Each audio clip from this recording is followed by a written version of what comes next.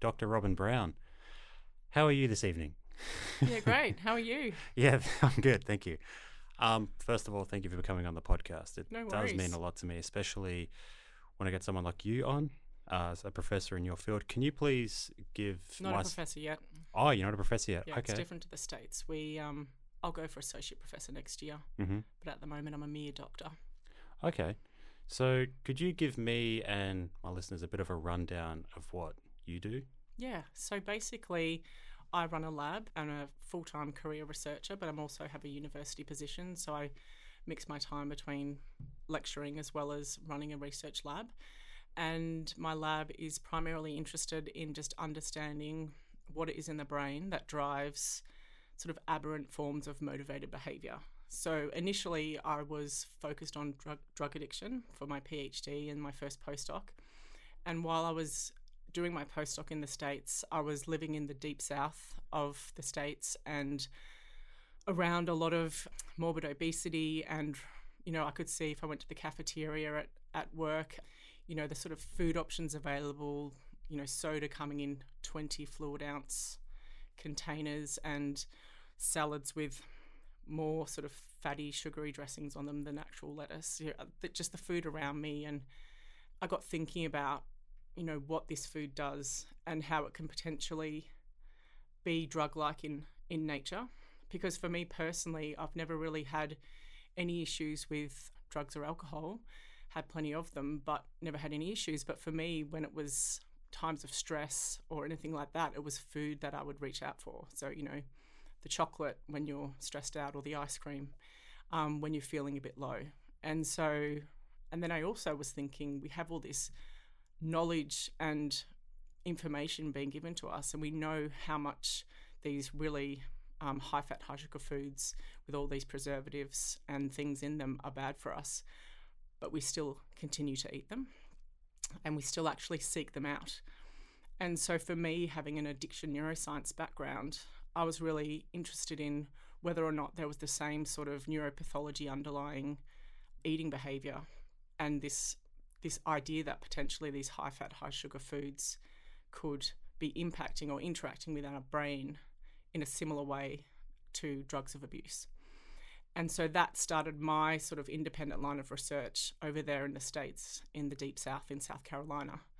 And I investigated this using a rat model of diet-induced obesity, which coincidentally was very similar to what we see in humans, which is when you put an outbred, which means they're sort of genetically heterogeneous, like the human population, strain of rats on high-fat, high-sugar diet, like basically the rat equivalent of donuts, not all of them become obese. So just like humans, some will overeat and become obese. Some will restrain themselves, not for psychosocial reasons, because rats don't care about what they look like, but they just naturally eat to their energy requirements and maintain a normal weight quite effortlessly. And then you sort of have the range in the middle, sort of the equivalent of overweight. So they titrate out into these subpopulations. And coincidentally, it's about a third that become obese and a third that maintain normal weight and about a third that are overweight, which is essentially what we see in modern society in most countries now. Even it used to just be Western countries, but now even in developing countries where these high-fat, high-sugar junk foods are essentially omnipresent now, you see similar levels of obesity, overweight, and normal weight. So now it's actually, we say normal weight, but actually now it's more normal to be obese or overweight because that's actually 2/3 of the population in most countries. So then I thought, okay, can we see if the same addiction-like changes? The lab that I was in the States was a big lab that had done some really seminal work into cocaine addiction. And they'd shown these synaptic plasticity changes in a part of the brain called the nucleus accumbens, which a lot of people have heard of because a lot of people have heard of dopamine. And that's where a lot of the dopamine gets released in the area of the brain that's associated with anything that's rewarding. So whether that be food, drugs, alcohol, sex, natural things that make us feel good, as well as artificial things that can interact with that circuitry in a way that's more artificial. And so we see this lab had shown, the professor that I was working with, Peter Kalivas, had seen these as well as others across sort of Europe and other parts of America, these synaptic plasticity processes changed in the nucleus accumbens. And so when I say synaptic plasticity processes, you might be like, what's that? Is that just like a brain changing over time? Yeah. So the really, at the most fundamental level, plasticity just means change. And I know a lot of people have heard about neuroplasticity. Why do we use the word plasticity? Because this plastic doesn't change. Yeah, but when we talk about things being plastic, we think of them as moldable and shapeable. Yep. So it's that kind of thing. Yep. And so plasticity is just a fancy word for change. Yeah. And so synapses are part of our, nervous system. So our neurons end with a synapse, and the two neurons will connect together by one synapsing onto the other. So the synapse is that gap. So we see a change in those synapses, and so we call that synaptic plasticity. Soft wiring. Yeah. And legitimately that wiring underlies our memory. So when we form new memories, we get synaptic plasticity in certain parts of the brain. And so with drugs, you see synaptic plasticity changes, which are associated with the effects of the drug. And a lab in France had shown that this specific form of synaptic plasticity underlies that transition to addiction in a subpopulation of rats that show more addiction-like behaviour towards cocaine. And so I wanted to see whether the rats that were obesity-prone versus the ones that stayed normal weight, we'll call them obesity-resistant, showed those same synaptic plasticity changes. What made them obese-resistant? Is it something in their genes that caused that? $64 million question, Dale. We don't know. So that's something that I'm currently wanting to look into as well. Because you have people that, they say, I eat one slice of pizza, I gain like 2 kilos, and then someone could eat like a whole pizza to themselves. Exactly. So that comes down to metabolic differences. So we can deviate onto that as well. And so some of us are a bit more metabolically blessed than others. And so there's that. When it comes to food, you've sort of got the metabolic side of things, and then you've got the sort of reward sensitivity side of things, and also the sort of executive function, which feeds into control over behaviour. So a lack of inhibitory control, which for some people can be a bit less than others, depending on the reward in question. Has that got to do with a smaller frontal lobe? Not necessarily smaller, but yeah, you're exactly right in the sense that it's the prefrontal cortex, which is very much involved in that we call it executive function. And the way I think about it, it's nice to think of the word executive because you think of a top-level CEO. It's at the front. It's like the CEO of your brain, sort of organising your thoughts. And it's like an orchestra. Exactly, and making you think about planning and consequences of your actions and things like that. So when you get people that have a lot of executive function, that are high performing, and they tend to have a lot of control, planning ability, and they can think about the consequences of their actions, and they'll say, okay, I'm not going to do that because I can see that that's going to end up in a bad outcome. What happens in addiction and obesity and other disorders where you get deficits in inhibitory control, the PFC can go offline in some way, and all those sort of limbic areas underneath, which are in the subcortical areas? Exactly. Drives and motivations and urges, which exist for everyone. They have more of a capacity to, take over. And so it's nice to think about it as an interplay between that CEO part, the PFC, the prefrontal cortex, and the nucleus accumbens.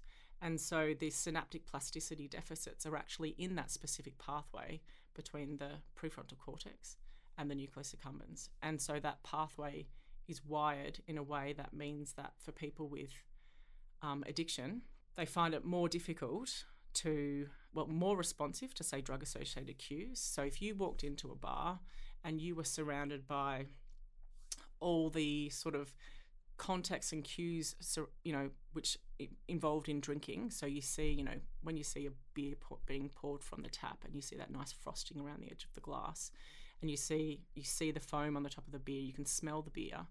For you, that might be something that you can appreciate and then just enjoy. For some people, that can precipitate an uncontrollable urge to consume that beer, even if prior to walking into that bar, they've said, okay, I'm not going to drink today.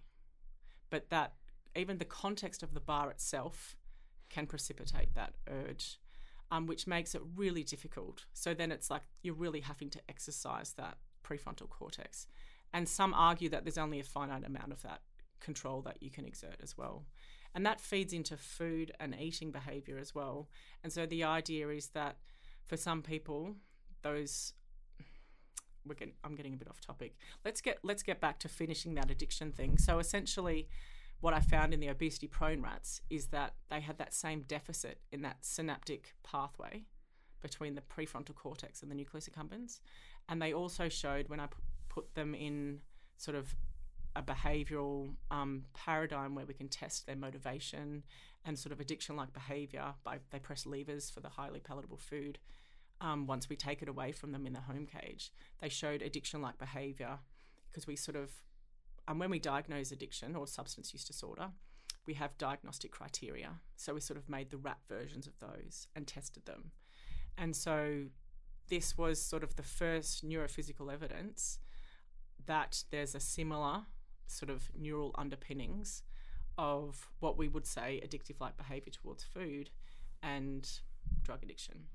So since then, when I returned from my postdoctoral training and started my own lab, that's kind of been what at the forefront of what we do in my lab.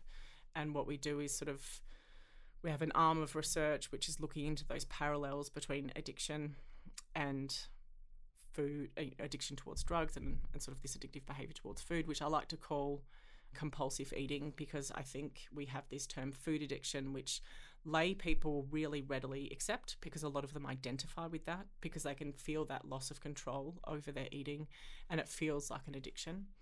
But in sort of medical and academic research areas, it's a very sort of polarizing and contentious term. And say you get people in the obesity field and they sort of poo-poo at the idea of food addiction, even though we have this nice evidence which really, both in people and in animal models, which really, I believe now we have a strong case to say that for some people it really is like an addictive disorder. But so I've started calling it compulsive eating because I think that takes that sort of, it also takes a bit of a stigma out of it, because even now for people with drug addiction, we tend to avoid drug addiction. We tend to say substance use disorder, or someone has a problem with alcohol use disorder. It's like drugs a dirty word or something. It's like addiction is a dirty word because in the past, the word addict is very sort of stigmatizing and doesn't make that person feel good about themselves. So we now we say a person with a drug problem. We don't say an addict. What does that say about the word AA then? Because that's alcohol. Is that Alcoholics Anonymous? I mean, does that mean they should change alcoholics to Substance Anonymous? So now you would say someone with alcoholism. So it's about putting the person first as opposed to labeling them as a something. They're a person with something. It's like now when you say someone with autism as opposed to autistic, or you say someone with obesity, you don't say an obese person. And look, some people might say it's political correctness gone mad, blah, blah, blah. But it's not really hard to change the wording, and it's going to make people feel better. I wouldn't say that's politically incorrect madness. I'd say there's a lot more PC madness out there than that. Yeah, agreed. Yeah. And it doesn't take much to make that change. So moving away from labels and thinking of the individual front and centre, and this is just one aspect of them, and it doesn't label them and just make them only that thing. And so for that reason, I like to call it compulsive eating. And so we study different forms of compulsive eating, and also have some drug addiction work that we're doing. And now we're moving into the drivers of eating behaviour. So, we're looking at these addiction-like changes, but now not only are we trying to come up with new treatments that help, but also understanding, well, what is it that actually drives that behaviour in people? And so I have this arm of research looking at sort of emotional stress-related eating, because we see that there's a big sex difference there. So we see that for women in particular, not some men obviously suffer from this as well, but we see for women in particular. Statistically. Yeah, exactly. Stress and emotion often drive the eating behaviour. I can imagine that. So So it's a different experience. And that's why a lot, this is all anecdotal as well a bit, but when you speak to, say, there's obviously exceptions to the rule, and I'm speaking in general terms, but say when you get a man who's just been eating too many meat pies and going to sitting down and watching the footy too much, drinking too many beers, and they've developed a big beer gut, which is actually the most unhealthy form of fat deposition, but we can talk about that a bit later. So it's really important that they get rid of that, central adiposity. If that man has a sort of health scare or something that makes him rethink his choices around eating, quite often it's very, I don't want to say easy, but quite often it's very straightforward, because he goes, okay, I'm just going to eat less and eat healthy foods and make better decisions, and they can lose that weight. Whereas women quite often know exactly what they need to be doing, but it's the drivers, it's the sort of, when I'm feeling low, when I'm feeling stressed, that's when I'm eating, and I know exactly what I'm meant to be doing, but that's when I have the lack of control over my behaviour. Sometimes it bothers me that it takes a really big health scare, like a heart attack or a stroke, to say to someone, hey, you should probably stop doing what you're doing. At the same time, I don't want to sound, a bit malevolent. Sometimes it can be necessary, because a lot of people just won't stop until that happens. But it is sad that it takes something of that severe health consequential just to say to someone, hey, you should stop this. Yeah. Otherwise, next time you may not survive. It is really, it's really interesting. So for some people, it is almost, just laziness and poor food choices, and kind of that sense of, well, that's what I want to do with my life, until it catches up with them. But for others, they have had that intent, and they do. Sorry, is it more of a modern culture thing this seems to be happening? No, I think we're actually more health conscious than what we used to be. I don't know what era you grew up in, but I grew up in the 80s, and the 80s weren't a particularly good decade for food and health consciousness. It's like when preservatives were having their heyday and we're all eating margarine instead of butter, and we sort of went more processed because we had all the benefits of manufacturing, modern advancement with technologies, but we hadn't quite got there in terms of whole foods being better. So we were obsessed with things being low fat as well. So when things are low fat, in order to increase palatability, they increase sugar. So I remember my mum was a mother in that era. So she even now will not, she thinks she needs to have low fat milk, low fat yogurt, and avoids butter. She has margarine when she's trying to be healthy, so to speak.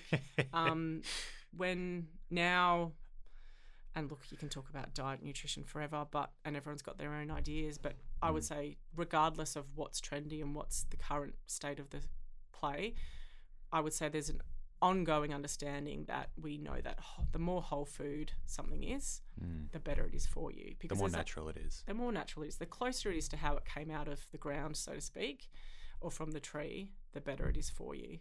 And there's actually a bit of research. There's some people that are particularly focused on that processing, and there's some really interesting research going on, because you would argue, so I'm focused on the sort of high fat, high sugar in the food that makes it palatable. So for me, because I'm all about reward and hedonics, being from a drug addiction background and thinking about the pleasure involved with the food and how that can become sort of, the seeking of that becomes maladaptive, because you're seeking out that sort of hit, so to speak, from the high fat, high sugar. And we know our brains respond uniquely to high fat, high sugar as opposed to fat alone versus sugar alone. Because if you think about it, someone mentioned this to me once and it stayed with me. In nature, from an evolutionary perspective, we don't have a substance. So if you think back, we don't have a substance that's naturally occurring, unless you can think of one, but I can't think of one, that is both high in fat and high in sugar. Not right offhand, no. You can get honey in nature and maple syrup, but back in the day, in sort of how we've evolved to exist with the food in our environment, from a evolutionary perspective, our brains have not evolved to deal with high fat, high sugar substances. Well, how we were 100,000 years ago as early Homo sapiens were basically the same. To evolutionary change, it takes millions of years. Yeah. It's not something that'll happen overnight. Yeah. I mean, we can't start introducing new adaptations to our food and expect just to be used to it tomorrow. Exactly. And if you think about the sheer, like, the change that have occurred in just the last, say, 100, 200 years, it's phenomenal. And in particular in the last 50. I like to think that we're sort of, at least we've peaked in terms of how bad it is, and we're hopefully getting a bit better. But now we have this accessibility issue whereby even if you know the types of foods that you should be eating that are nourishing for your brain and your body, that aren't going to make you want to eat so much more of them, there's an access issue in terms of affordability. So are you saying the combination of fat and sugar is what's addictive, not the two separately? Correct. Okay. So if you give, and it's the same with rats, obviously sugar alone is palatable. Fat alone is palatable. But sugar and fat together, most palatable. And I add a bit of salt in there as well. That's actually, the most palatable sort of, I don't want to say addictive, but really, that's what, if we're talking about it, combination of macronutrients. I think the stigma of salt being really bad for us is a bit of a misnomer too, because I think salt is necessary for nerve health, for nervous system health. But again, within reason, I wouldn't say get like a whole jar of salt and just throw it on. You know, the little bits of salt on your food. Palatability. And that's the thing. Don't demonize. The thing is, don't demonize sugar. Don't demonize fat. Don't demonize salt. The whole idea is just to have things in moderation. Yeah. And then you're good. But if you're going to have excessive quantities of anything in life, even if you have too much of a particular vitamin, it's bad. Yeah, actually, I have a story on that. I was there was a point in my life where I was eating a lot of vegetables, but specifically carrots as well, and I ended up with keratinosis. My skin was yellow. It was actually insane. Eating a lot of I was carrots. eating a lot. I was eating a lot. Like how many carrots a day? Well, I didn't want to supplement my vitamins, so I decided to get it a lot through food, but I wasn't really being mindful of how much food I was getting. I was just eating. I was eating a lot of meat too, but I was also eating a lot of vegetables. So every meal I was having had vegetables in it. I'm not too sure how much carrots I was getting. I wasn't really weighing it out. I'll just throw whatever in there. But the person that noticed it was actually a physiotherapist I was seeing. They were sort of running through a massage, and then when they picked up my hand, they said, "Hey, your skin's a bit yellow." I thought, "Oh, is it?" I didn't notice. And then I found out, Wow. I took carrots out my diet and it was gone. Wow, that's incredible. Yeah, I know. It wasn't scary just because I kind of knew, okay, if I take carrots out my diet, it'll go away. Yeah, totally. Yeah, it's not one of those things where I'm pretty sure is it too much vitamin C that can actually be detrimental for your health? I can't remember. Well, too much vitamin anything probably, just depending on. I mean, you have to have a lot of it. Yeah, you do. Yeah, you do need a lot of it. You do. But there's some literature coming out. I think I've seen it. I can't recall the details of it about. I think it was vitamin C in particular, but I will say that. So I work at Melbourne University and was at the Florey Neuroscience Institute, and still work heavily with people at the Florey and have an honorary appointment there. And there's some work being done at the Florey at the moment, really interesting work around mega doses of vitamin C and being helpful for people in ICU with COVID and then also sepsis. With your work, would you work pretty closely with dietitians and stuff like that? Yeah, so we sort of I have collaborative links with dietitians as well as psychologists. And so we always we formed an addictive and compulsive eating research organisation just to sort of come together, because you do feel a bit maligned in the sense that, so for example, if I go to an obesity conference, I feel a bit on the outer because I'm really thinking more about the eating behaviour and the addictive qualities of the food, whereas at an obesity conference, they're very much focused on obesity and metabolic disease, and the end point. It's almost like the end point of that eating is the obesity, and they want to treat that, but they're not thinking about what got that person there to begin with. And then if I go to an eating disorders meeting, then I feel a bit on the outer as well, because people in the eating disorders field have very strict ideas about how they think disordered eating works. And, obesity is a dirty word in the eating disorders field because they understand there's a much more focus on the idea that if you restrict, you are actually if you engage in restrictive eating, you're actually perpetuating disordered eating symptoms. So they very much encourage, the dogma is to accept yourself in your larger body, because if that person does that, the idea is that they hopefully will then not engage in restrictive eating. And so that cycle of restrict, binge will hopefully go away.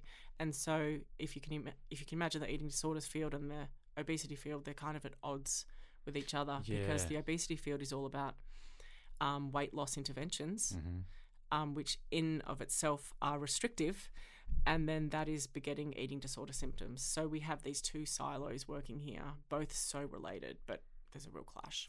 Or I won't say clash, I'll say attention between those two goals. So you have people here go, well, what good is trying to get that person happy with their larger body if they're morbidly obese and might die within 5 years from their comorbidities? And these people go, well, we're just treating the disordered eating, so this is what we care about. So there needs to be some crosstalk there. And this is something that I'm just becoming more aware of, coming as my background being in addiction and then moving into eating behaviour, obesity first and now disordered eating. I'm sort of seeing how all these different fields, there's pros and cons to each of them. And hopefully at some point we can work together. But at the moment, the people that we form this organisation because we're sort of all people on the same page, but in different areas. So we have people that are in psychology, people that are in nutrition, and then people like me that are neuroscientists. And we sort of all, try and disseminate our work. And we have a Twitter handle, so we try and, put out papers and stuff that we think our followers might be interested in. So it's ACERO, if people want to follow for that kind of stuff. Please do. Something that I find interesting about addiction is it the substance you first come across that predispositioned you for the addiction? So let's just say a person is going through some emotional turmoil and they come across food first before drugs, so they end up becoming addicted to food instead of drugs. And if they find drugs first, they'll end up being addicted to drugs instead of food. Is that the way it works, or is there something in their DNA that will make them more likely to be addicted to food than drugs, vice versa? That's a really interesting question, Dale, and there's a lot of different factors at play there. If you speak to most people with lived experience, what you find is that there's usually a particular vice that they have, whether it be a particular drug or, food or gambling or what have you. And it's usually a really salient experience that they've had with the substance, or I will say the reinforcer, because something's positively reinforcing, and it can be a behaviour that has set them on that path. But I will say, so there is a very small subpopulation of people that across this spectrum of, say, issues with compulsive forms of whatever it is, drug taking, eating, some sort of behavioural addiction like gambling or gaming or maybe compulsive phone use. Porn addiction. Porn, yeah.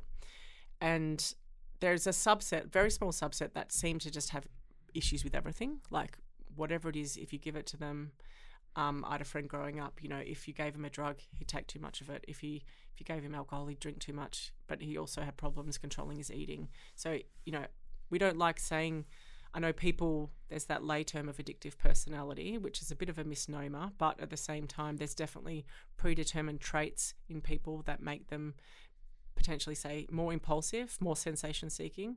And so if you have those traits, you're much more likely to engage in rewarding, behaviors that you find rewarding without thinking first, like they're just like, oh, yeah, just do it again. Swipe. Exactly. Without having that prefrontal cortex sort of top-down control over the behavior. And so there's those people, but they're quite rare. And when you say they exist, but the vast majority will have one vice that they have their problem with. But the interesting thing is, like you said, it's like if you came across, and we don't know, the answer to your question is we don't know, if that person came across a different drug at a different stage, I think a lot of it is context dependent. So, and a lot of it might be involved with how you've been, like a lot of early life stuff. So if you've been parented in a way such that when you are upset, your parents have said, here, have a cookie. Oh, you're upset, here, have a cookie to make you feel better. Here, have some ice cream to make you feel better. Then that association of comfort with food can grow with you into adulthood. And then when, you get stressed, that's what you reach for. And then if that, behaviour becomes a bit compulsive, then that's, that eventuates into some sort of disordered eating problem. With the case of drugs, a lot of it is about access and exposure. Like some people are exposed to, drugs at a really early age in life. Some people don't touch drugs till they're 30. Some people never touch drugs. And there's real cultural factors there, who you grew up with, your peer group, what's around you. I had a friend that I did my PhD with, and she grew up in regional Victoria, and when she was 11, 12, 13, everyone around her was shooting up heroin. That's because of her context. Like that was her environment at the time. She managed to escape, but she had a close friend of hers die, and that was a big one for her, and that sort of set her on a trajectory of obviously not wanting to go near those substances. But so a big part of it is your environment. So if we think about any sort of disease or disorder that you could suffer from, it is an interaction between your genes, your genetic sort of predisposition, which is sort of what you're referring to in that question, and your environment. And your environment is always changing, but your genes are quite stable. But we also have epigenetics, which is the regulation of how those genes are expressed. And that's a whole field of study. And so your epigenetic, so it's how your environment influences your genes or influences the expression of your genes. And that's becoming increasingly known that that's something we factor in as well.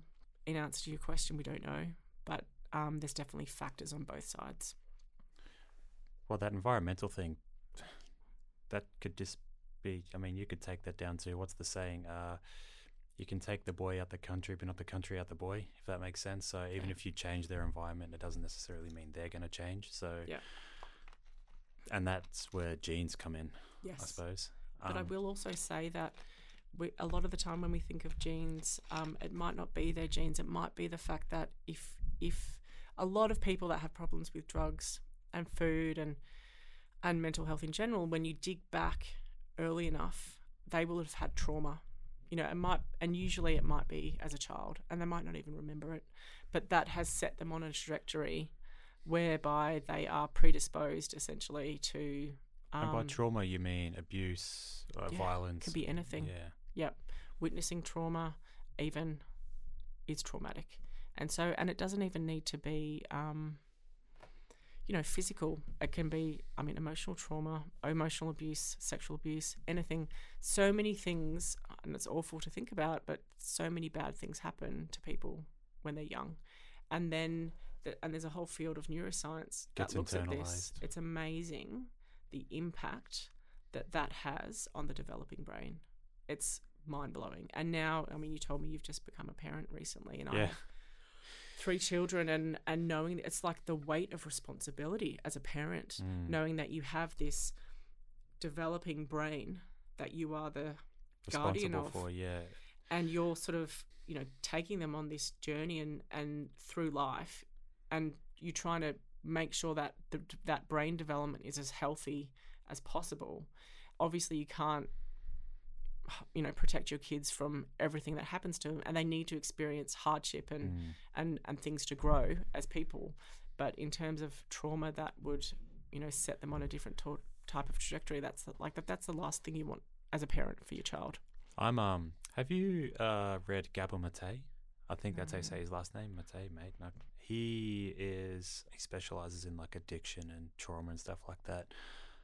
He was telling a story. It's in his book. I'm trying to remember. I think his book's called Scattered Mind. But in the book, he talks about how when he was only like a couple of months old, because he was born, I think, during when World War II was happening. It might have been just after, because I think his mother was Jewish. So during the escape, his mum gave him over to another family so he could escape, and he was only a couple of months old. Now, he didn't see his mum. I can't remember the time frame. It wasn't very long. He was still roughly the same age. But he said even that trauma of his mum giving him away, that abandonment, even though it was for the better of him, he said still to this day stays with him, even though he was only a couple months old when it happened. and he wouldn't have memory of it happening. It's He has as a body, he internalizes it. Yeah, and you have a body memory of that happening, which would be subconscious. Yeah, for sure. It's amazing. It's like we start off life as this blank canvas, and everything that happens to us will stay with us in some way. I heard something recently that the whole blank canvas thing, and I kind of agree on it. I don't know if we really do. I shouldn't say blank, because we have our genes. I mean, if which also influence that canvas. Yeah, and if we also at birth know how to feed, know how to. I mean, there are certain things. Behaviors. Yeah. So there's like the paper it has a frame, if that makes sense. Definitely. Yeah, I guess that's the way it should be really put. That whole blank canvas thing. I've been thinking about it a lot lately, and I don't know if I necessarily agree with an entire blank slate. Well, it's not blank. Yeah, I think it's a blank slate that's framed, if that makes sense. Definitely. No, I agree. One thing that baffles me is the human relationship to food in general, especially if you brought up evolution. From an evolutionary aspect of things, I mean, we developed in a time where we just ate to survive, and now we come to a time where I think, look, it's great that we have easy access to food and stuff, but maybe it's become too easy. We weren't meant to be able to just, walk out the door and grab a cheeseburger. It just wasn't meant to be that way. And I think that's probably what's killing us the most is we didn't adapt to that. We adapted to hunting, to foraging, to all these type of things. I don't think we ever will adapt to it, because I think it'll kill us before we ever adapt to it, personally. And this is where I think governments have a big role to play, because essentially junk foods and highly processed foods, they're just not good for us, right?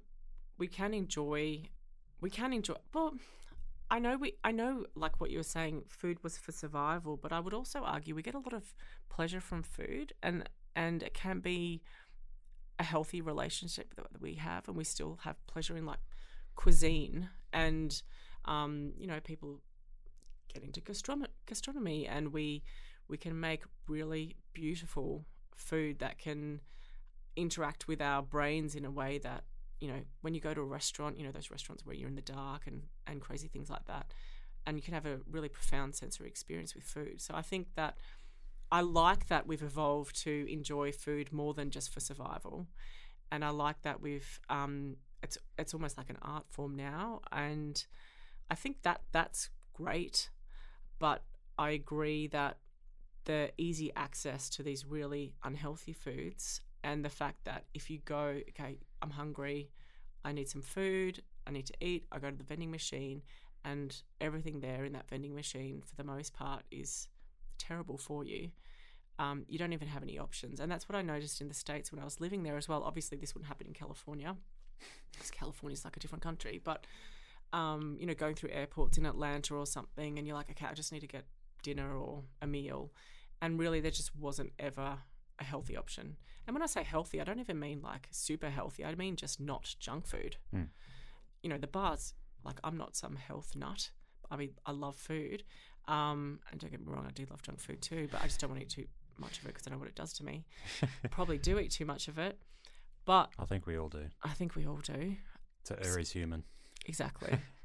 So that is problematic. And the thing is, though, the food companies make money if we buy more of their food. And the minute we add sugar or fat to something, they get more sales. And we actually have food scientists that their job is to make food more palatable so that we consume it, but then they try and market it as natural or whole food or whatever. It's like you can get, and vegan and gluten-free and all of these buzzwords. I don't want to say buzzwords because some people obviously legitimately need to eat gluten-free, but you know how they put it all on the packaging. So, and this is where I think is really important, where we get nutrition education from an early age. And you go, just because something's gluten-free doesn't mean it's healthier. But that's legitimately, I mean, you've seen probably the clips of, I think it was Jimmy Fallon or some talk show host interviewing Americans about, oh, tell me what gluten-free is. And a lot of people just don't even know. And then they just go, oh, yeah, it just means it's healthy. Gluten's just a protein. Exactly. Yeah. So that's where I think education of everyone around making healthy food choices for the most part, and then indulging at some other times in a way, and not being brainwashed or at least manipulated by these companies that are really just, they're out to make money. So yeah, if you have a healthy food, because we all know that we should eat healthy, right? But if you see a food that's marketed as healthy and you think, oh, okay, great, I'm going to eat that, but it tastes delicious, I'm usually a bit suspicious, right? Yeah, if something tastes too good, that's when I'm like, yeah, hang on a second here. Yeah. I've seen, I'm not going to say the burger restaurant name, but there's a burger restaurant that says, healthy burgers on it. And I've had them, I like them. And because I like them, I think to myself, Exactly. I don't know. I will say that the dietitian that I, interact with in this research organisation, she reminds me, because I'm always asked, because, as soon as you have children, you think a lot more about all this messaging. Yeah. And you think a lot more around, setting up your kids for the best chance of life, which, they talk about the first 300 days, or 1,000 days, I think it is, as being so critical. And that there's evidence now, research, which shows that your palate, what you like to eat, can even be dictated by what your mother eats. Pure manipulation. When you're in the womb. And so I always was, I'm so cognizant of all of these things. And she said, and my kids will now say, oh, Mum, but we can have this because it's healthy. And so Tracy, this friend and colleague who's a dietitian, said, oh, we don't want to label things as healthy as unhealthy, because it's like, it's too polarizing. So then your kids, and it's too nuanced as well, because my kids will go, Mum, let's have a smoothie, it's healthy. But that's probably because I've said, well, a smoothie's better than a milkshake, so a smoothie's healthier than a milkshake, so let's have a smoothie. But obviously if you had smoothies every day for breakfast, lunch and dinner, that's not great. So I want to talk about sometimes foods versus always foods, and the foods that you're meant to be eating a lot of versus just sometimes. And that doesn't put the label of healthy and unhealthy. But my kids can't. I mean, I'm probably partially responsible for that, but they're definitely very much, oh, but this is my because I try and talk about whole foods with my kids and things coming from nature, because it's amazing. I mean, it sounds like you've still got a young baby, but you'll see soon. It's amazing in kids, like what you see in terms of their brains when they have sugar and how they react and how much they love it. Even in a baby, there, like you would see that with and milk. So milk is actually, I would say, so the one thing that we're exposed to, we're talking about high fat, high sugar, would be, as mammals, would be the milk of our mother, or, in the case of formula-fed babies, that milk, that is high fat and high sugar. So it's really interesting that one foodstuff that we are so closely tied to as infants is the only substance from an evolutionary perspective that we've been exposed to that's high in fat and sugar. It's probably why we love it so much. There's a couple of things I can go off there. The first one is, you mentioned how the organizations are just out to make money. And I find that really interesting, because I only noticed this recently. We went through a lockdown. Now, I found it really interesting that the only things that were open were McDonald's, KFC, fast food restaurants that we all know is bad for us. Yet those were the only things that were open, and stuff that was health orientated was closed. And to me, that just says, well, these things make us a lot of money, and people are driven towards these things. Definitely. And in times of stress, which we were going through a collective trauma together, not only trauma from the pandemic, but a collective lockdown trauma, being Victorian, in times of stress, we reach out for those things, those comfort things, so junk food. And then alcohol sales went through the roof. Like a lot of research has come out showing that stress eating, disordered eating, obesity rates have gone up during the pandemic. Drug and alcohol use went up during the pandemic. The pandemic was just very unhealthy for us across the board as a society. But I think in Australia, we'll be studying ourselves for generations, really. We're like a living experiment. And I know that obviously, I mean, we saved lives by going into lockdown, but we won't go into all the political reasons why Victoria had to stay locked down for longer, because we all know why. But it is like, we'll look back and say there was nothing like that. And I will say we will be the subject of Well, I mean, even just as children, like my children didn't have The socializing development. as children is so important. I had one that started school the first year of COVID. She did 5 weeks of prep, was loving it. And then we're in lockdown. I think I took her out, actually. Oh, no, we were in lockdown. And then we were in and out for 2 years. And so her first 2 years of school, which, as we all know, it's not just about the academic development, it's the social development. And all children, all teenagers, my niece missed out on year 12. She spent her 18th birthday in lockdown. So it's very different. It was such an unusual time. So yeah, definitely in times of stress, the eating, the drinking, and these look, you can't fault a company for wanting to make money, right? Because that's what they're there to do. They're there to make money. Yeah, but the people who are above the company who are allowed to stay open. Exactly. That's why I say when governments have a role to play, and restrictions do work in the sense that, like, every time our government increases the price of cigarettes, demand drops by a certain percent. It works. It doesn't cure smoking. It doesn't stop people. It creates that little bit of an extra barrier, which will mean those people will drop off that little bit more. The alcohol. Remember when we were young, how there was lots more alcohol and cigarette advertising, like at the footy and stuff. It was everywhere. Jeez. And then it just kind of disappeared. You could look at old school photos of when kids blowing out a birthday cake and someone's got a cigarette right next to them. But we were a success story. So Australia, we did so well to reduce smoking rates. We had one of the best smoking rates in the world, and then we just let vaping sneak in there. And now I know all public health and people are just sort of going, how did that happen? That's one of our biggest sort of most regressive steps backward, is how vaping is just like we weren't getting young people were not smoking. I mean, we were having very small, like obviously there's always going to be some people, our smoking rates were fantastic, and the ones that were continuing to smoke were people that had already been smoking for a while, and it was very uncool to smoke cigarettes. We'd successfully made it like culturally unfavorable, like socially unacceptable to smoke, and unattractive as a trait. And so this is what young people respond to, right? But then vaping came, and they make those nice smells, the blueberry smell, the strawberry the sleek smell, cartridges that kind of looked a bit cool. And look what's happened. For the first time in however long, nicotine use has increased in the youth. And it's all because of vaping. Well, I heard vaping actually increases your risk of popcorn lung compared to cigarettes. Oh. That's just something I've heard. I'm not sure if it's true. If it's not true, I apologise. But it wouldn't surprise me if it was. The thing is, as well, is that we're really at the tip of the iceberg with what we know about the long-term effects of vaping, because it's only been around because it's so new. And we, again, talking of living experiments, we have this generation of young people that if they continue to vape for a long time will be our first generation of people of long-term vapors, and only when they're older will we know. So it's one of those 10-year things, but but we don't want to risk it, right? No, I mean, you could say, all right, let them keep going so we can know the studies later, but then it's like, well, wouldn't it be better to stop it? So definitely. It's the devil, you know. Exactly. No, and we know enough that it's not good. I was just in Singapore lately for a meeting, and I was talking. You've been everywhere. Just Singapore. And the taxi driver, I was just having a chat with the taxi driver because I was like sort of getting the lay of the land, and I said, I don't see anyone vaping here. He's like, no, illegal.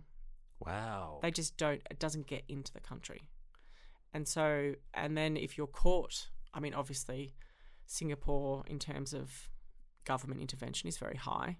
So they just don't have vaping. And I was sort of reflecting on that, and we really let the problem is the horse is almost bolted to a degree. So we have these new restrictions in place, but because people have already know what it is and it's set up and it's got in here, the demand is there. So Singapore is in a position where the demand never got there because it never got in to begin with. So now we're chasing our tail, and now we're coming out with policy which is trying to fix the problem that we allowed to be created under our noses, unfortunately. Addiction to food. Now, when someone's on a drug and they get addicted to the drug, they need more and more drugs as time goes on because their dopamine receptors actually go away and they shrink and stuff, correct? So that's so when we talk about tolerance to a drug, so tolerance can occur to lots of different drugs. It doesn't have to be to a drug of addiction, and that can be a result of, and that's a result of we call it pharmacodynamic changes in the body, which adjust to that drug being present. And so there's a myriad of things that happen, and it depends on the drug in question. So the tolerance to, say, opioids will be different to the tolerance from alcohol. So because they have different pharmacological targets. So, but if you're thinking about the amount of, so it's a pretty complicated subject, but they took tolerance out of the key diagnostic criteria for substance use disorder, because just because you show tolerance doesn't mean that you are addicted. And you can show tolerance to a drug and not be addicted, and you can be addicted to a drug and not show tolerance, because some drugs don't cause tolerance. It just depends on the pharmacology of the drug.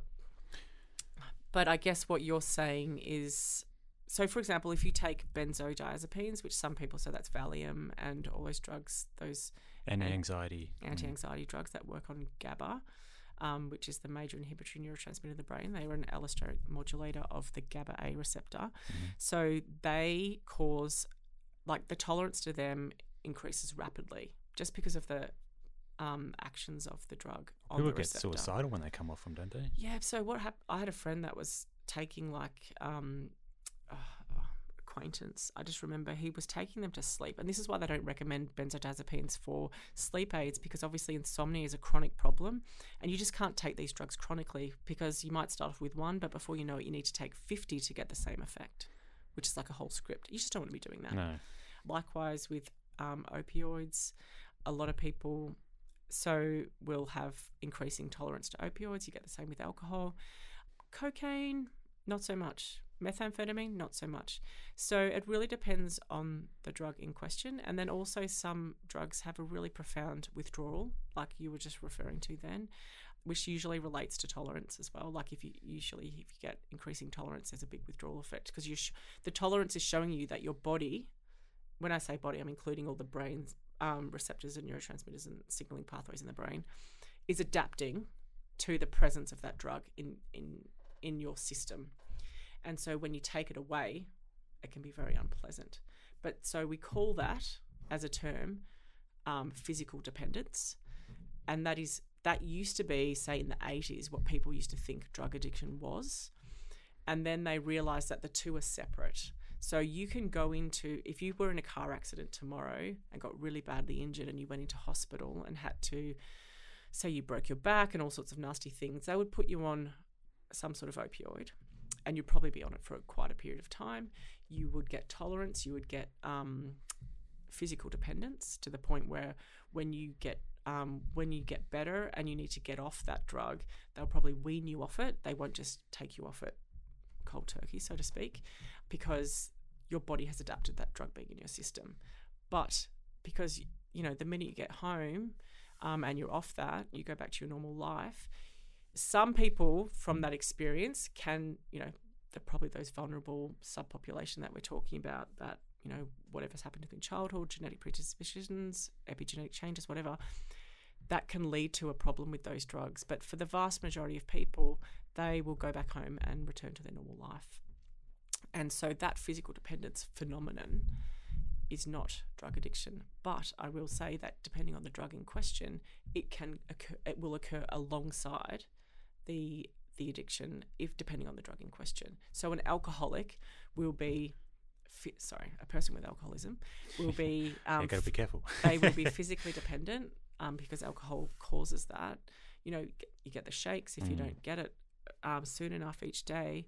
But they also have brain changes, which they're actually the most difficult part. So I have a friend with a relative who has a really severe alcohol problem, and she routinely goes into rehab. And so every time she goes into rehab, they call it detox. So if you have to detox from a drug, that means that you're overcoming that physical dependence. Yep. And you often get given actually benzodiazepines to help you through that. And so opioids and alcohol, you'll have to detox. And overcome the physical dependence, but your brain, like this is, so people used to think, oh, I just go in and detox. You know, when people go into rehab, I go into detox, I come out and I'm okay. No. So we used to think that that's what people did. And then we realized that no, people are back in rehab. We call it, this is why addiction is called a chronic relapsing disorder, because you go through these cycles of use, then abstinence, usually something bad happens. Just a circle. It's just a vicious cycle. And then usually what precipitates a relapse is a stressful event. You've got your life together, or maybe something happens, you break up with your partner, and then you're back using. Likewise, and that's why I also see the parallels there with obesity and dieting and trying to be sort of abstain from junk foods, is that people will go through relapse. It's a chronic relapsing disorder to a degree as well. In the case of obesity, you also have this metabolic adaptations, which are really, it's kind of a cruel double-edged sword with obesity, because you have the brain neurochemistry, which is what I study, but you also have people, and I have a clinical collaborator that I work closely with who was the first to show this. You also have these gut hormones and peptides and signaling molecules in your body that adapt to you being obese, such that if you're obese for long enough, your body homeostatically adjusts and decides that that's your new weight. Wow. And so it will defend that new weight. Wow. So if you can imagine you're someone who has battled with eating behaviour to begin with, and maybe went through some stressful period and you put on a lot of weight, or for a lot of women it's pregnancy, you can put on a lot of weight, and then not only then are you trying to lose the weight that you're trying to change the eating behaviour that led to the weight gain, but when you lose the weight, if you manage to lose the weight, which we all know is difficult, then your body will push you. If your body's decided, I'm talking about our bodies in third person now, if your body's decided that this is now your new weight, it will homeostatically defend. It'll fight you. And it'll push you back up. So the hormone which makes us feel hungry, called ghrelin, if you lose weight, those ghrelin levels remain elevated. So you all know the show The Biggest Loser. It's kind of like this cruel, sadistic show where had really great outcomes for the people on the show, but they've done follow-up studies with people that have been on The Biggest Loser, and obviously it's a very extreme show. They lose large amounts of weight very quickly, and they have, if you think about it, all the support services around them to help them do that. So they followed up The Biggest Loser contestants after X number of years. So at first it was like a couple of years, 3 years, 5 years, 7 years, and the vast majority have put on the weight and more. And so that's that. So we sort of call it adaptive thermogenesis, that defending of that new set point. So we call it about the set point. So for anyone, like if people are listening to the podcast and they're thinking, okay, well, how do I stop that happening? So the most important thing is to not feel, I guess if you are already at a set point that's higher, just maybe being okay. So for example, I had 2 pregnancies and put on weight with each one, and now my set point is 10 kilograms higher than what it used to be before children. And when you have young children, as you know, you're not getting much sleep and you're stressed, and the last thing you want to think about is trying to lose weight, plus you're breastfeeding, so you don't want to affect your milk supply. For me, that was a big thing, especially with the twins. So I waited, and then, have had this constant sort of trying to lose weight, put it back on, blah, blah, blah. And then in the end, I'm just like, you know what? I think my body's just decided that's my new set point, and I'm just going to have to be okay with that. And I think there's an element of accepting that if you're maybe 10 kilograms or 8 kilograms higher than what you used to be in, say, your 20s. But if you have recently put on weight and it is still fresh and that set point hasn't set in yet, my advice is to get that off as quickly as possible, because it's what you'll find is that weight will come off quickly because your body is defending the lower weight. So while your body is defending the lower weight, you're in a good place. And so obviously the next question I know you're going to ask me is, how long does it take for your body to decide that the new set point is the new set point? The question is, we don't know. And I'm sure it's variable, but it's really important for people who do have higher weight, higher BMI, to understand that, because there's a lot of judgment, a lot of probably negative self-talk when it comes to like, why can't I lose the weight, or why can't I keep it off? But you're fighting like evolutionarily conserved, like homeostatic adaptations, which you, in order to sort of maintain that lower weight, if you have a new set point, it takes so much cognitive reserve. Because if you think about it, people go on a diet, they lose the weight, but it goes back on. So you have this chronic relapsing cycle of weight loss and regain, weight loss and regain. So a part of that, I just want to say, give people the out and say, look, there's an element of that which you aren't in control of. And if you're trying to lose weight for medical reasons, it is hard for a reason. It's because your body is fighting it. Doesn't mean you can't do it, but it's just acknowledging that. So then you're acknowledging to yourself that what you're doing is really hard. And I think some people, there's a lot of judgment around people with obesity, as we know. There's really nasty treatment of people in social media and on the internet in general.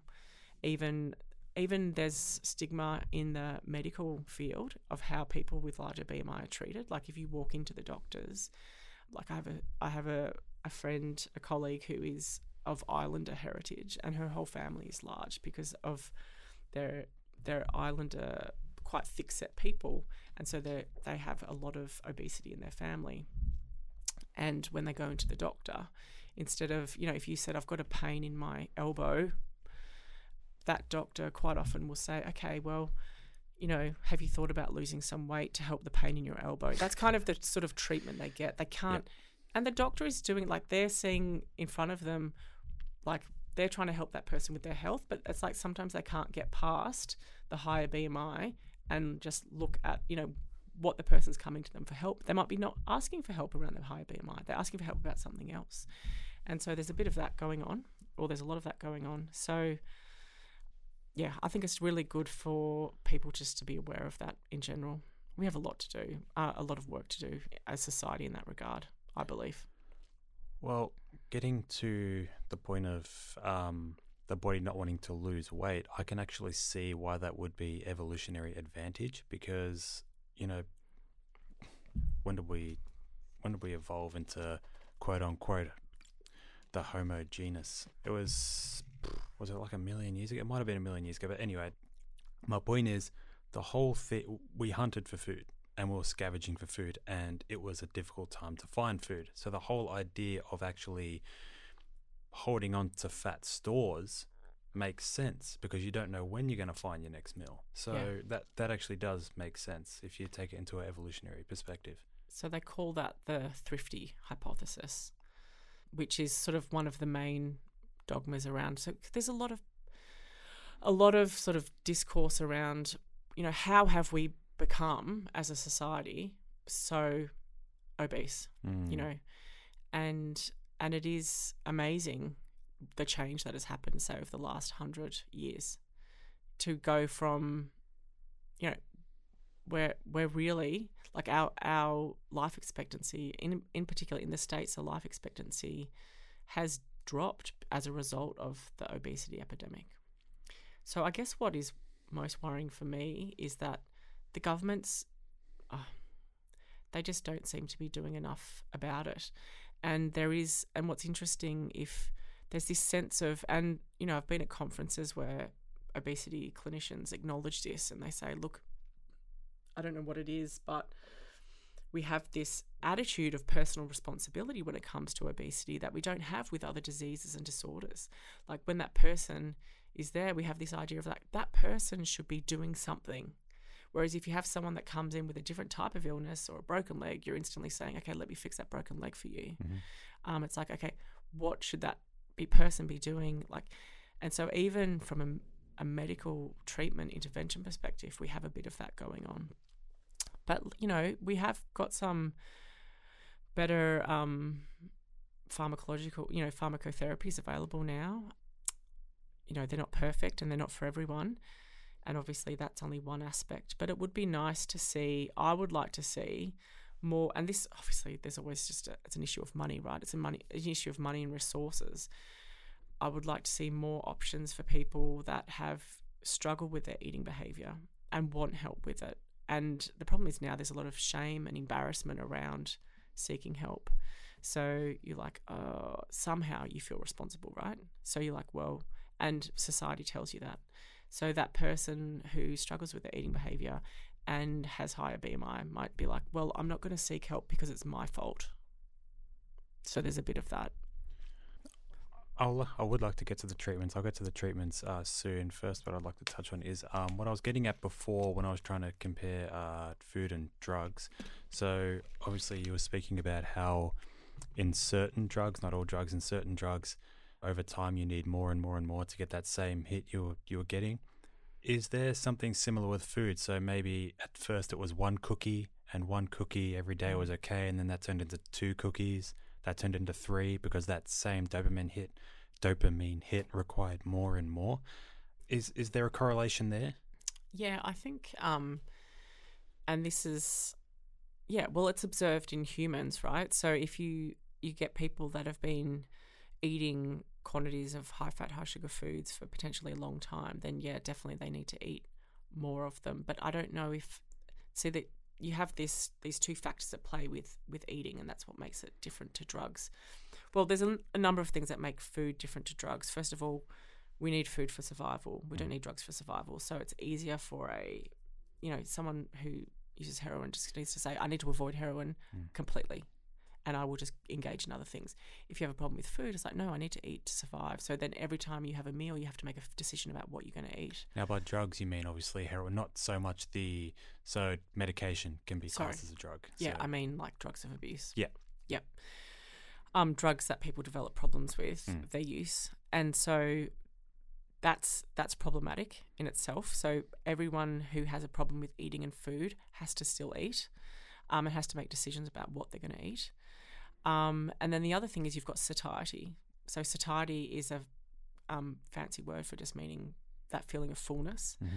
And so you have satiety factors. And so when you have someone who eats a large amount of food regularly, you could argue that maybe their satiety set point was higher to begin with, so it took them more food to feel satiated. So you feel satiated. There's satiated in the sense that feeling full and feeling not hungry anymore, because that's what guides us to eat, right? So you feel, I'm really obsessed about, and that's what I'm interested in studying, what drives us to eat. So you will eat when you get, there's a number of reasons why you eat. So what's the time now? 12? 1? 1:25. So both of us are probably thinking, I know I didn't have time for lunch before I came here. So I'm like, it's lunchtime. My body and my brain know that it's lunchtime. And then I also think, well, to what extent is that entrained because it's lunchtime and that's when I normally eat versus actually being hungry? Yeah. Usually it's a combination of the two, right? And then, so that hunger is your ghrelin that's spiking and saying, come on, eat. And then for you or I, we would eat and then that ghrelin drops off. We have all those gut peptide hormones that then get released that make us feel satiated and full. Sometimes if we've overeaten, we get too much of them and we feel sick. And so we have this satiety. And so people that study feeding and obesity, like the traditional feeding people, study that and they study appetite and feeding. But layered onto that is the reward aspects of the food. And so what I'm interested in is the fact that and a lot of the modern drugs mimic the impact, that mimic the actions of those satiety hormones, and they make you feel full. But what's interesting is that a lot of people will eat when they feel full. And so because you're eating for other reasons, right? Is it purely ghrelin that you're eating? So what I'm trying to say is it ghrelin, or let's just say I ate every day for a year, every day at 1 o'clock. 1 o'clock, 1 o'clock, 1 o'clock. That's what time I had lunch. And then let's just say one day I pushed past 1 o'clock. Is it ghrelin telling me to eat right now because I'm hungry, or is there a component in my brain saying, hey, this guy usually eats at 1 o'clock? It's definitely the latter. So we call that entrainment. And you can do that with mice and rats, and they get very you can see all these food anticipatory behaviors appearing, salivation, before the time where they know they're going to get the food. And so most definitely you would be having brain and body entrainment of that meal anticipation. And so ghrelin, that's not ghrelin. Ghrelin potentially is involved in that in some way, but that's a different process. And so ghrelin is at its most fundamental level, and I've got friends that are ghrelin researchers, and maybe you should get them on one day because they're very interesting, because we are now discovering that ghrelin does lots of different things. Yeah, for sure. And the way my friend Zane would talk about it is that if you think about when you're hungry, you have to be focused on when you're finding that food. And so ghrelin actually helps with, and we're thinking back to sort of caveman days. And okay, so you're in negative energy balance, and so your body is telling you through ghrelin that you need to restore that negative energy balance. So it gives you like a hyper focus to find food. Exactly. Yeah. So ghrelin can help with memory. There's ghrelin receptors in the hippocampus. Have there ever been any studies to show people are better at, so let's just say you took a uni student that was hungry to study something, and then someone who was on a full stomach to study something, and compared?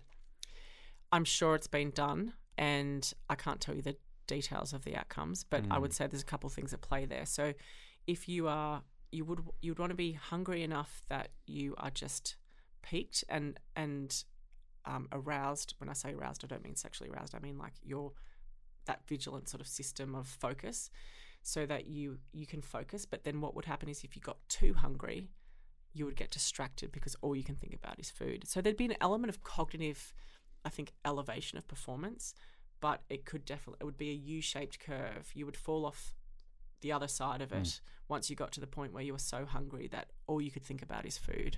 Because I wonder if, let's just say, what you were learning wasn't necessarily giving you that dopamine exciting hit, you know what I mean? Like what you were learning, you just kind of like, and all you could think about was just going to get something to eat, if that makes sense. Definitely. And I guess that's your brain, and ghrelin's part of that, focusing you on restoring your negative energy balance, because at that point, your body and brain have decided that you need to eat food.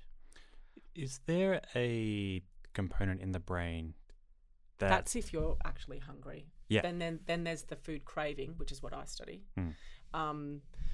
Obviously I'm interested in ghrelin as well, but I'm just saying, like, so there's this finely tuned. So feeding, if you went to a sort of classic feeding lecture, they would talk about this energy balance equation and how, over evolution we have this finely tuned, all species balance of energy in, energy out, and this is how, when you go into negative energy balance, you have all these homeostatic systems in place to make you consume food so that you're neutral, and then if you're positive, and it's so perfectly regulated.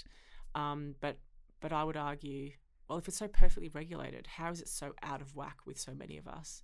And how is it that so many of us eat over and above our energy requirements? Because some people would argue, pure feeding people would argue, well, we just react to our negative energy balance and we eat what we need. So it's all within us. Like our body will tell us when we're full, and then that should be all that we need. And then like that's how kids come out, right? So I see that with my kids, and this is why you should never force your kids to finish their plate, as annoying as it is when you've cooked their meal. If they're full, they're full. If they're full, they're full. And so what I always say with my kids is, if your tummy's telling you you're full, stop eating.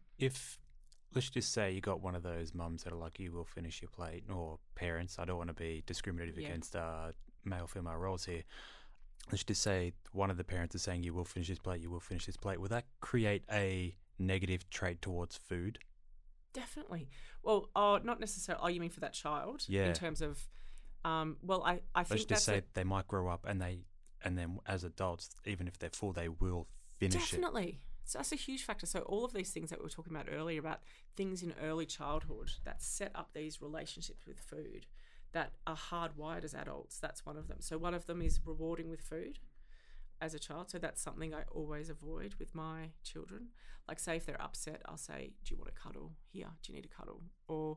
And so I notice my children modelling that, if one of the kids hurts themselves and I say, oh, you're right. And everyone's like, oh, poor Evie, and everyone. And so they'll go and they'll give her a cuddle, because they always model their parents, right? And then they'll go and get a blanket and put it on them. And so what I love is that my kids, in times of distress, don't seek out food. They'll create like a safe space. Yes. and they're focusing on, you know, comfort in a different way. The other one is, and I can't remember who talks. It's like the starving children in Africa thing. Like, I don't know, when I was growing up, you'd have your parents saying, think of the starving children in Africa. They don't have food. And my partner does that, actually. Yeah, and then you're sitting there, and I used to finish all the food on my plate, and you know what I do as an adult? I finish all the food on my plate, and I don't. I'm so not in tune with the satiety signals, and instead I'm conditioned through that experience to finish the food on my plate. So most definitely, yes, and most definitely, now that you're a new father, I would say it's you want to encourage your children, because you might say, and I know that being a parent, how this changes. You're like, okay, oh my God, we have this, we call it a obesogenic environment, right? We're surrounded. It's almost like we're in constant battle against all the drivers of weight gain in our society, because we have high fat, high sugar junk foods all around us. They're cheap. They're marketed to us in a very clever way. Oh, definitely. They're healthy foods are hard to get. They're expensive. Junk foods are convenient. They're quick. You can just get them and shove them in your mouth. You don't have to go and cook them from scratch. All of these things, it feels like we're up against all of this, right? So it's almost like we have to prepare our children for the best possible outcome given this obesogenic environment. So a big one is just having them, first I try and talk to them about, and again, you don't want them thinking too much about food in the way that they might develop an eating disorder. So we definitely don't talk about, I don't mention the F word to my kids. Food. But I talk about being healthy and, well, this is the problem. We talk about healthy and unhealthy foods, but we talk about nourishing your body and your brain so that you can learn at school and so you can run really fast, and that your body and your brain needs protein. And, you know, this is when I'm trying to get them to eat fish, for example. I talk about salmon as being good for your brain. Omega-3 fatty acids. Exactly. And good fats. And things coming from nature and vegetables and have all the different things in them, and how you want to eat a rainbow of colours each day and that kind of stuff. But the most important, I think a key one is when you're full, you're full. And so there's no need to force food down, though I must admit, I think vegetables form the exception for me, though after your carrot story, maybe I shouldn't do that. But for me, I'm like, well, you just have to eat your vegetables. I'm not telling you not to eat carrots. Yeah. I'm just saying don't eat too many. Don't eat too many. I'm probably a little bit obsessive about trying to get them to eat their vegetables, but luckily all my kids eat plenty of vegetables, though they do like everything deconstructed in the sense that I have to have everything separate. They don't like things being mixed up, especially with sauces, but I think that's pretty natural for kids. But yeah, they are, I don't want to say the blank canvas because we've talked about that, blank canvas with a framework that we are the guardians of helping them navigate through this obesogenic environment. So we have to give them the best possible chance of that. Is there a place within the brain that's purely, I shouldn't say it's purely is, because nothing in the brain is purely has a single response, but is there a spot in the brain that derives, and I'm getting somewhere with this, that derives love? Is there? And I only ask because let's just say a child is growing up and they're not really getting that loving nature from their parents, so they try to find it somewhere else, and they find it in food, which is possible. You know, they could find that comforting nature from food. Is there a place in the brain that acts upon like this love place that food can also act upon if they're not received the same love and nourishment as a child from their parents? Interesting question. So I would say that I'm sort of overly simplifying the role of this neuropeptide, and the researchers in this field would be horrified that I'm calling it the love hormone. But oxytocin, if you were to pick anything, there's a chemical called oxytocin, which most people have heard of now. Yeah. That's what you get with like MDMA and stuff like that. Yep. And so that's the closest thing we have to that. But I will say, so if you give a cuddle to a child, then there's going to be lots of different things that happen in their brain. It wouldn't just be the release of oxytocin alone. It would be probably some dopamine, probably some serotonin, probably some other things. Like the brain is so incredibly complex, we can't ever narrow it down to one thing. And the other thing I will say is that, this is just a bit of neuroscience 101. We know that the brain's essentially a network, and there's like trillions of neurons, and it's about how they're all connected. And we know now that there's different regions, like we've talked about the prefrontal cortex, we've talked about the nucleus accumbens, and the neurotransmitters, which is the chemical messengers in the brain that traverse those gaps, which are the synapses. And so essentially how one brain region talks to another. Those neurotransmitters are the things that we talk about: dopamine, serotonin, oxytocin, and they, depending on where in the brain they're signaling, can have different functions. So serotonin signaling in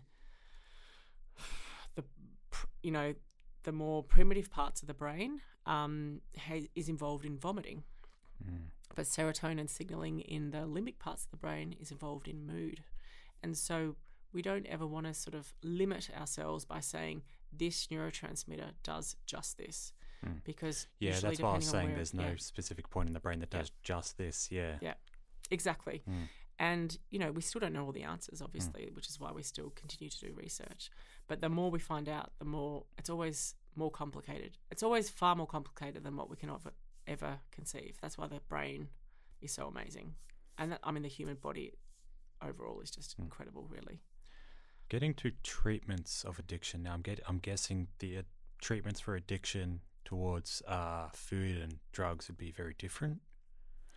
Well, it's interesting. So it's interesting that you say that, because a big part of my research program is sort of that idea that potentially a treatment for drug addiction would also be beneficial for addiction towards food, in the sense that if there is a similar change or adaptation in the brain that exists, which is common to both, then any potential intervention that might restore that sort of aberrant plasticity could be beneficial for both.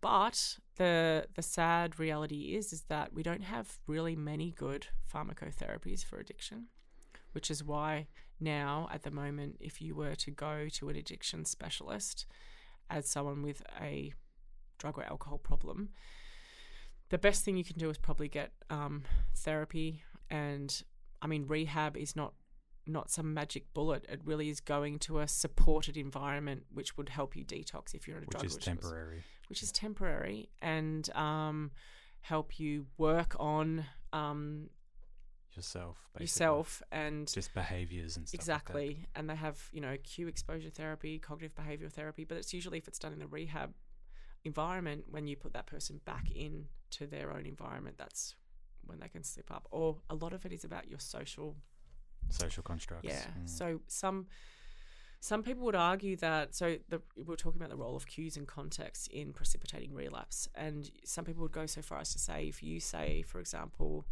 have a drug problem with a certain, and that involves using that drug with a certain group of friends, quite often in order to actually become truly abstinent and rehabilitated, or at least give yourself the best chance, you usually have to break up with that friendship group, because otherwise just being in that social context is enough to make your brain flip back into wanting peer pressure, basically. Yeah, almost from your brain. Yeah. How do you escape yourself? Exactly. Well, remove yourself, and that's why they say remove yourself from temptation. And so put yourself in an environment where you're going to have the best chance. Getting to how do you escape yourself, this is something I'd like to bring up with you. I've had a mycologist on my podcast before, which is basically like fungus and stuff like that. How do you feel with this upcoming, well, it's not really new because it was happening a lot in the 20s and stuff like that, but then you had the whole war on drugs, so all the stuff got destroyed. So we pretty much started from scratch, maybe 5 years ago, perhaps. It hasn't been very long, but there has been evidence to show that stuff like psilocybin and MDMA, so using that in proper settings with a trained psychiatrist or whatever to help them through it has been shown. I think the rate is like 65% 67% success rate. I could be wrong on that, but it has been shown. Followed up for how long? Yeah. Well, that's another thing as well. That's what I mean. We've only looked at it for the past couple of years, just because it's very nascent. The stuff in the past got destroyed with the war on drugs and that, which is unfortunate. I mean, but I get why, because at the time, what was his name escapes me now. The psychologist back in the 60s, who was saying, tune in, drop out. What was his name? Oh, I can't remember his name. I don't know his name escapes me now. But anyway, where do you sit using these type of compounds, we'll say, for addiction? So basically the psychedelics, I will call it revolution because it really is nothing short of a revolution in mental health, has been profound. I mean, there is a lot of hyperbole around them, a lot of, I think, sensationalist reporting where it's maybe a bit on the irresponsible side, like promising too much. But I will say psychedelics represent a avenue of research which has potential in a space where there's usually very grim possibilities. Like, we haven't had big breakthroughs for mental health. And when I say mental health, I'm including mood disorders like depression, anxiety, bipolar, and substance use disorder, addictions, and eating disorders. So all of those conditions, we haven't had very good options. SSRIs were obviously a big thing to happen back in last century, but they only help a certain portion of people with depression and anxiety. And then we talk about treatment-resistant depression, which is about 30% of people. So that literally left with like non-responding to SSRIs. Some people have also really nasty side effects. But, they've made given huge benefits to a lot of people, but they haven't helped everyone. And so since then, we haven't really had anything. And in the addiction treatment field, we're scratching around for good drugs. We don't have any good... We have some approved medications, but they're not... Like, I spoke to an addiction specialist once who worked at a hospital, and I'm like, so what do you put people on? And he goes, oh, look, sometimes I try some naltrexone, sometimes I try a bit of acamprosate. Like, there's a couple of drugs that are on the market, but they're not particularly effective. And it's the same with... no, I won't tangent off into the food stuff again. Let's focus on addiction and psychedelics. And so really psychedelics have represented, and there are trials going on now for substance use disorder and alcohol use disorder. And by psychedelics, like, we can include, there's ketamine as well, but it's not technically a psychedelic. So there's a lot of... Well, it's the same as MDMA. I mean, it's technically not a psychedelic. I think it's classed as one, but you don't have the visuals like you would with psilocybin and stuff like that. Yeah, it's not a classic. I wouldn't say it's a classical hallucinogen in the way that psilocybin or LSD would be. So all of those hallucinogenic properties come about via actions on a particular subtype of serotonin receptor, the 5-HT2C receptor. And MDMA still, because MDMA, I think of MDMA because it's methylene dioxymethamphetamine, right? So it is a methamphetamine, so it is a stimulant, but it is also psychedelic-esque in the sense that it has serotonergic properties because it inhibits the reuptake of all those catecholamines. By catecholamines, I mean the neurotransmitters that are amines such as dopamine, noradrenaline, and serotonin. And so it inhibits the reuptake of all of those, but particularly serotonin to more effect, which is why it has more serotonergic effects. And because of the subtype of receptor involved in the actions of hallucinogens being serotonergic, I mean, at certain doses you can get some like hallucinogenic properties of MDMA, but it's not a classical effect of MDMA. And it's not profoundly hallucinogenic in the way that the classical ones like psilocybin, LSD, and there's ibogaine as well. I'm not sure if you've heard of ibogaine. Yeah, so anything. I mean, apart from that I found. So the vast majority of substances that occur, most of which occur in nature, that are hallucinogenic, will cause these hallucinogenic effects via this subtype of serotonin receptor. There is also a hallucinogen called, so it's not always, there's also the kappa opioid receptor, which a really potent hallucinogen called salvinorin A, Axon. But for the most part, let's just say, so psychedelics. So MDMA sort of sits on the edge, and some people call it a psychedelic, some people don't. It's technically a substituted methamphetamine. But we digress. Bottom line is, because of, as you said, the war on drugs sort of making... Timothy Leary, that's his name. the LSD guy. So that stymied the progress in terms of what was being done back in the day, which was a bit off the wall, like, you know, a lot of self-experimentation and things like that. But it was well intended, and had it been allowed to progress with modern medicine, we would have got where we are now a lot sooner. But let's put that aside for now and say there's a lot of studies going on now, and they do show genuine promise. But what is interesting is that there's this like juxtaposition between, say, drugs that people form dependencies with, and then drugs that, sorry, I won't say dependencies, drugs that like compulsive use of, and then drugs that are psychoactive but don't seem to have these properties that cause people to compulsively use them and develop it, you know, the problematic use of. And the cool thing about psychedelics, and so what happened in the past is that they got the big tar brush and just went, okay, anything that works in a sort of psychoactive way that people take recreationally, we're just going to say big no, like it's all bad, right? We know that. And like, you know, everyone has positions on drug policy. Mine is very much, you know, if people have a drug problem, it's a health problem. It's not a criminal problem. I don't like criminalisation of drugs. I'm pro decriminalisation, but I also understand that you need to regulate in a way that makes sense. Well, alcohol it has been shown to be more addictive than these psychedelic drugs. Oh, well, that's what I was going to say. So psychedelics and hallucinogens in general are not abused in the same way. I won't even say abused. They're not used in a way that the experience is too profound. You don't get someone taking LSD on a Saturday. No. Waking up on Sunday, well, on a Sunday they're probably still tripping, but like say Monday or Tuesday go, oh gee, I want to do that again. No, or it's like it's too... Go even further up the chain and use DMT. Yeah, exactly. Yeah. There was one girl I knew at school who used to take tabs of acid regularly with her boyfriend and watch TV, but like every night, which is pretty strange. But for the most part, I will say they're not drugs. Like, for example, the best test we can do is put a rodent in in what we call a Skinner box. So your operant chamber where you can press a lever to get a reward.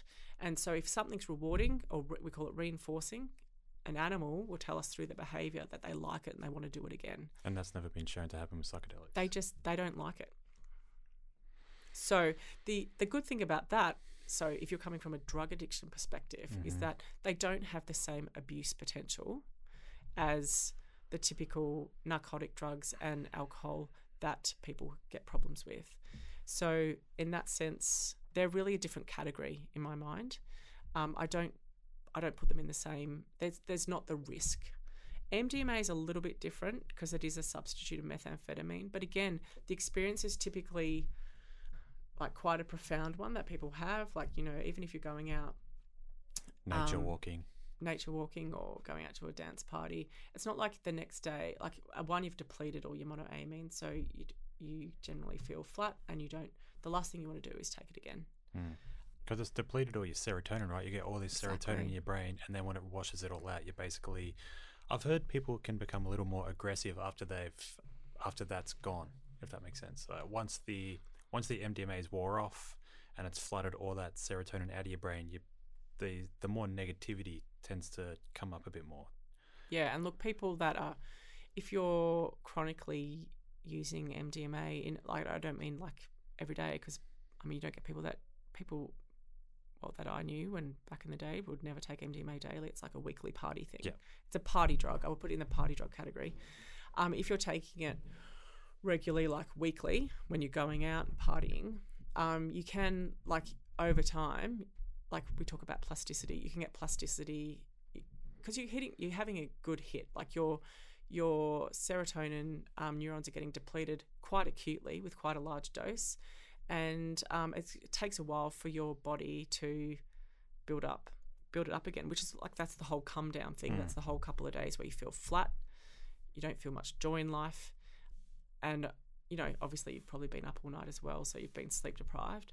But then after a few days, you get those stores back and you're probably feeling pretty good. But I do see, like, people can develop, depending again on that predisposition, through the use of MDMA or even hallucinogens or even amphetamine drugs, anxiety issues, depression, and it's about recognising what levels for you, because I'm not anti-drugs in the sense I'm more a harm minimisation approach and using things in a way that's safe. And so, for some people, regular use of those type of drugs can cause mental health issues. You've also got people that have, and this is why you have to be careful if you're thinking, okay, psychedelics might be an option for me for my mental health condition or my mental health condition, which could include a substance use disorder or alcohol use disorder. If you have a family history of a schizophrenia type disorder, you have to be very careful. And so, and we haven't talked about cannabis yet, but cannabis and the psychedelic drugs, hallucinogens, and I would even put MDMA into that category because it does, you're playing a bit of roulette in terms of your brain neurochemistry. And so you would really want to avoid, so even if you had any sort of family history of schizophrenia, psychosis, mania, you would want to be bipolar. You would want to be probably avoiding that as a treatment option because you can get drug-induced psychosis. And a lot of young people, the vast majority of cases of psychosis in juvenile, institutions. Usually people before 25, it will be drug-induced. Not all, but the vast majority. From regular smoking of weed or regular methamphetamine use. They're the most common. Do you think that, obviously there was the war on drugs, but do you think that the main reason these drugs aren't funded is because there's no real way to make money off them? Yeah, so interesting question. Now we get into the economics of drug trials and drug discovery. So there's a couple of economic issues here. There's probably less opportunity to make money, but I do think that given the market, there is still opportunity to make money if you came up with a therapy option, but which would involve if you came up with a practice. So at the moment, like I know medical cannabis has become a thing in Australia, and now you have these clinics that pop up where you can go and get your medical cannabis, and they're obviously even though that's a money making exercise and they're making money, but cannabis is not. Like anyone can grow cannabis if they want. Well, obviously it's illegal, but I don't even know the state of the legalities of cannabis now in Victoria. Maybe you can have one plant. I don't know. I think at the moment you can get a medical card for it. I'm pretty sure psilocybin's becoming similar in terms of medical use. Like it's very far away from cannabis though. So I know about that side of things. I'm just talking about in terms of personal use. Are you allowed to have a plant? As in recreationally? Yeah. Then I don't think. I don't think so. So, but obviously, I don't know your audience, whether they're Australian or you might have international audience. We know that for each country, it can be very different. Well, psilocybin's actually legal in Samoa. So I found that interesting. Look, I'm not telling anyone to go to Samoa. But well, I wouldn't. So the thing is, getting back to the psilocybin, is that we still are very much in the research phase of knowing the true impacts. A really nice paper came out last week in Nature Neuroscience showing that psilocybin's acting through a receptor of BDNF. I don't know if you've heard of BDNF, but it's a factor sort of molecule in the brain involved in plasticity. So when we talk about plasticity, obviously it can help change the brain basically. Yeah. And so if you do a lot of exercise and you get neurogenesis, BDNF's involved in that. Lion's mane's meant to help with I've heard that lion's mane can actually help with neurogenesis as well. Lion's mane's just a mushroom, but I digress. Anyway, going back. I don't know what the active component is of that. But anyway, bottom line is this paper came out last week which showed that you can get psilocybin's acting on the receptor that BDNF is acting on, which makes sense because we see these, because the crazy thing about these hallucinogenic treatments is that you might only need 1 or 2 treatments to have a profound effect. And so what that's saying is that it's not sort of substituting. So, the idea of SSRIs is that the overwhelming sort of dogma with depression is that, which I think is turning on its head now, was that you had this chemical imbalance, so to speak. So you have a lack of these neurotransmitters like serotonin, dopamine, noradrenaline, and that these SSRIs will restore that imbalance, and that's why they work. So that's the serotonin theory of depression. Now we're understanding that there's this complex interplay between early life experiences and plasticity in your brain, which involves not just serotonin but also glutamate, which is what ketamine acts on a receptor for, which is approved now, not a hallucinogen but is a dissociative, so has very strong psychoactive effects, and then also BDNF. And so the fact that this paper came out and showed that psilocybin also acts through this receptor that BDNF acts on shows that and causes plasticity in a way that means that we can probably eventually, not right now, but come up with drugs that potentially act through this system as opposed to that serotonergic system. And you might be able to come up with a therapy, a pharmacotherapy. I mean, I say this, it might be 10, 15 years, but you can see, or you might screen some libraries and come up with something that can give you the antidepressant effects of these psychedelics without necessarily the psychedelic properties. If you could get a drug which acts just on this BDNF receptor. So taking the drug without the hallucinogenic effects. Exactly. Okay.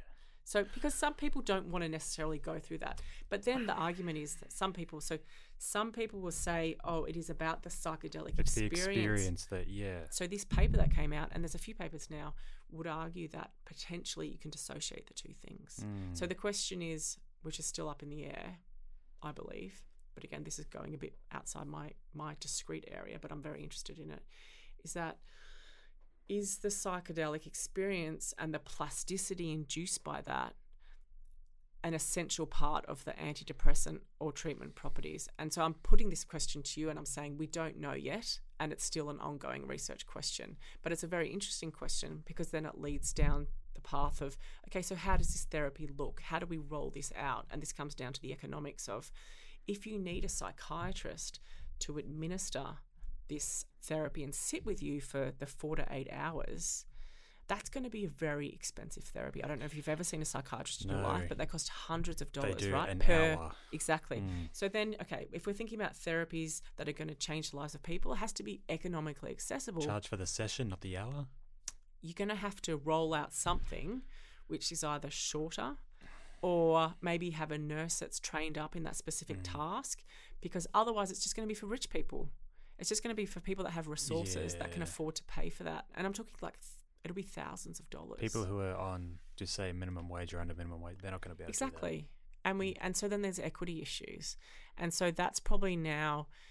I can't see Medicare covering psilocybin either. No. Especially, and SSRIs are so cheap.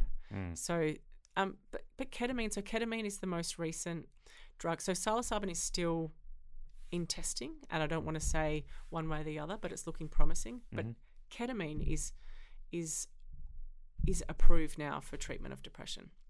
So you can go and get a ketamine treatment, esketamine. It's a nasal spray. But I think it's quite expensive. But at least the idea is that I think you would only need it every few months as opposed to daily like a medication like an SSRI. So it is very exciting, this new field of discovering the therapeutic potential of drugs that have been around since the dawn of time, really. It's very exciting that we have now as a society moved past the idea that all drugs that cause psychoactive effects have to be bad, which, let's face it, was led by religious conservatism in the States. But it's really... The devil. It's really... I think it's exciting. It's an exciting time to be in neuroscience and working in mental health, because I think the possibilities are there for these conditions like substance use disorder and eating disorders, or just even disordered eating that underlies obesity, that I'm moving towards thinking about at least doing preclinical studies of these compounds in my lab. Yeah. So, yeah, I think the potential is there and it is exciting. But I think we also have to be cautious about what the media promises because we're not there yet. And I think it's also going to be probably just like with any other treatment, only suitable to a subpopulation. But that's okay because we're moving towards this era, I would hope, of more personalised medicine where it's not going to be the same for everyone. It's not going to be one size fits all, and that's okay as well. But again, it's about resourcing and making equitable access for everyone. And at the moment, it's going to be a struggle with the psychedelics, but hopefully, we'll come up with something. But there is I agree, there's the economic argument for pharmaceutical companies to get into psychedelics is, for the actual psychedelics that exist already, reasonably low. But I can tell you right now, there's a lot of companies that are trying to come up with analogues that they can patent that might be better or more effective and speak to more of those ideas of, focusing in on, say, the antidepressant versus the hallucinogenic properties. And so there's definitely R&D going on in that space.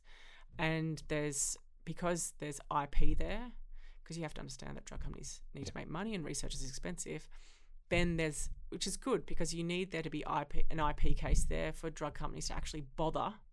Otherwise, nothing progresses.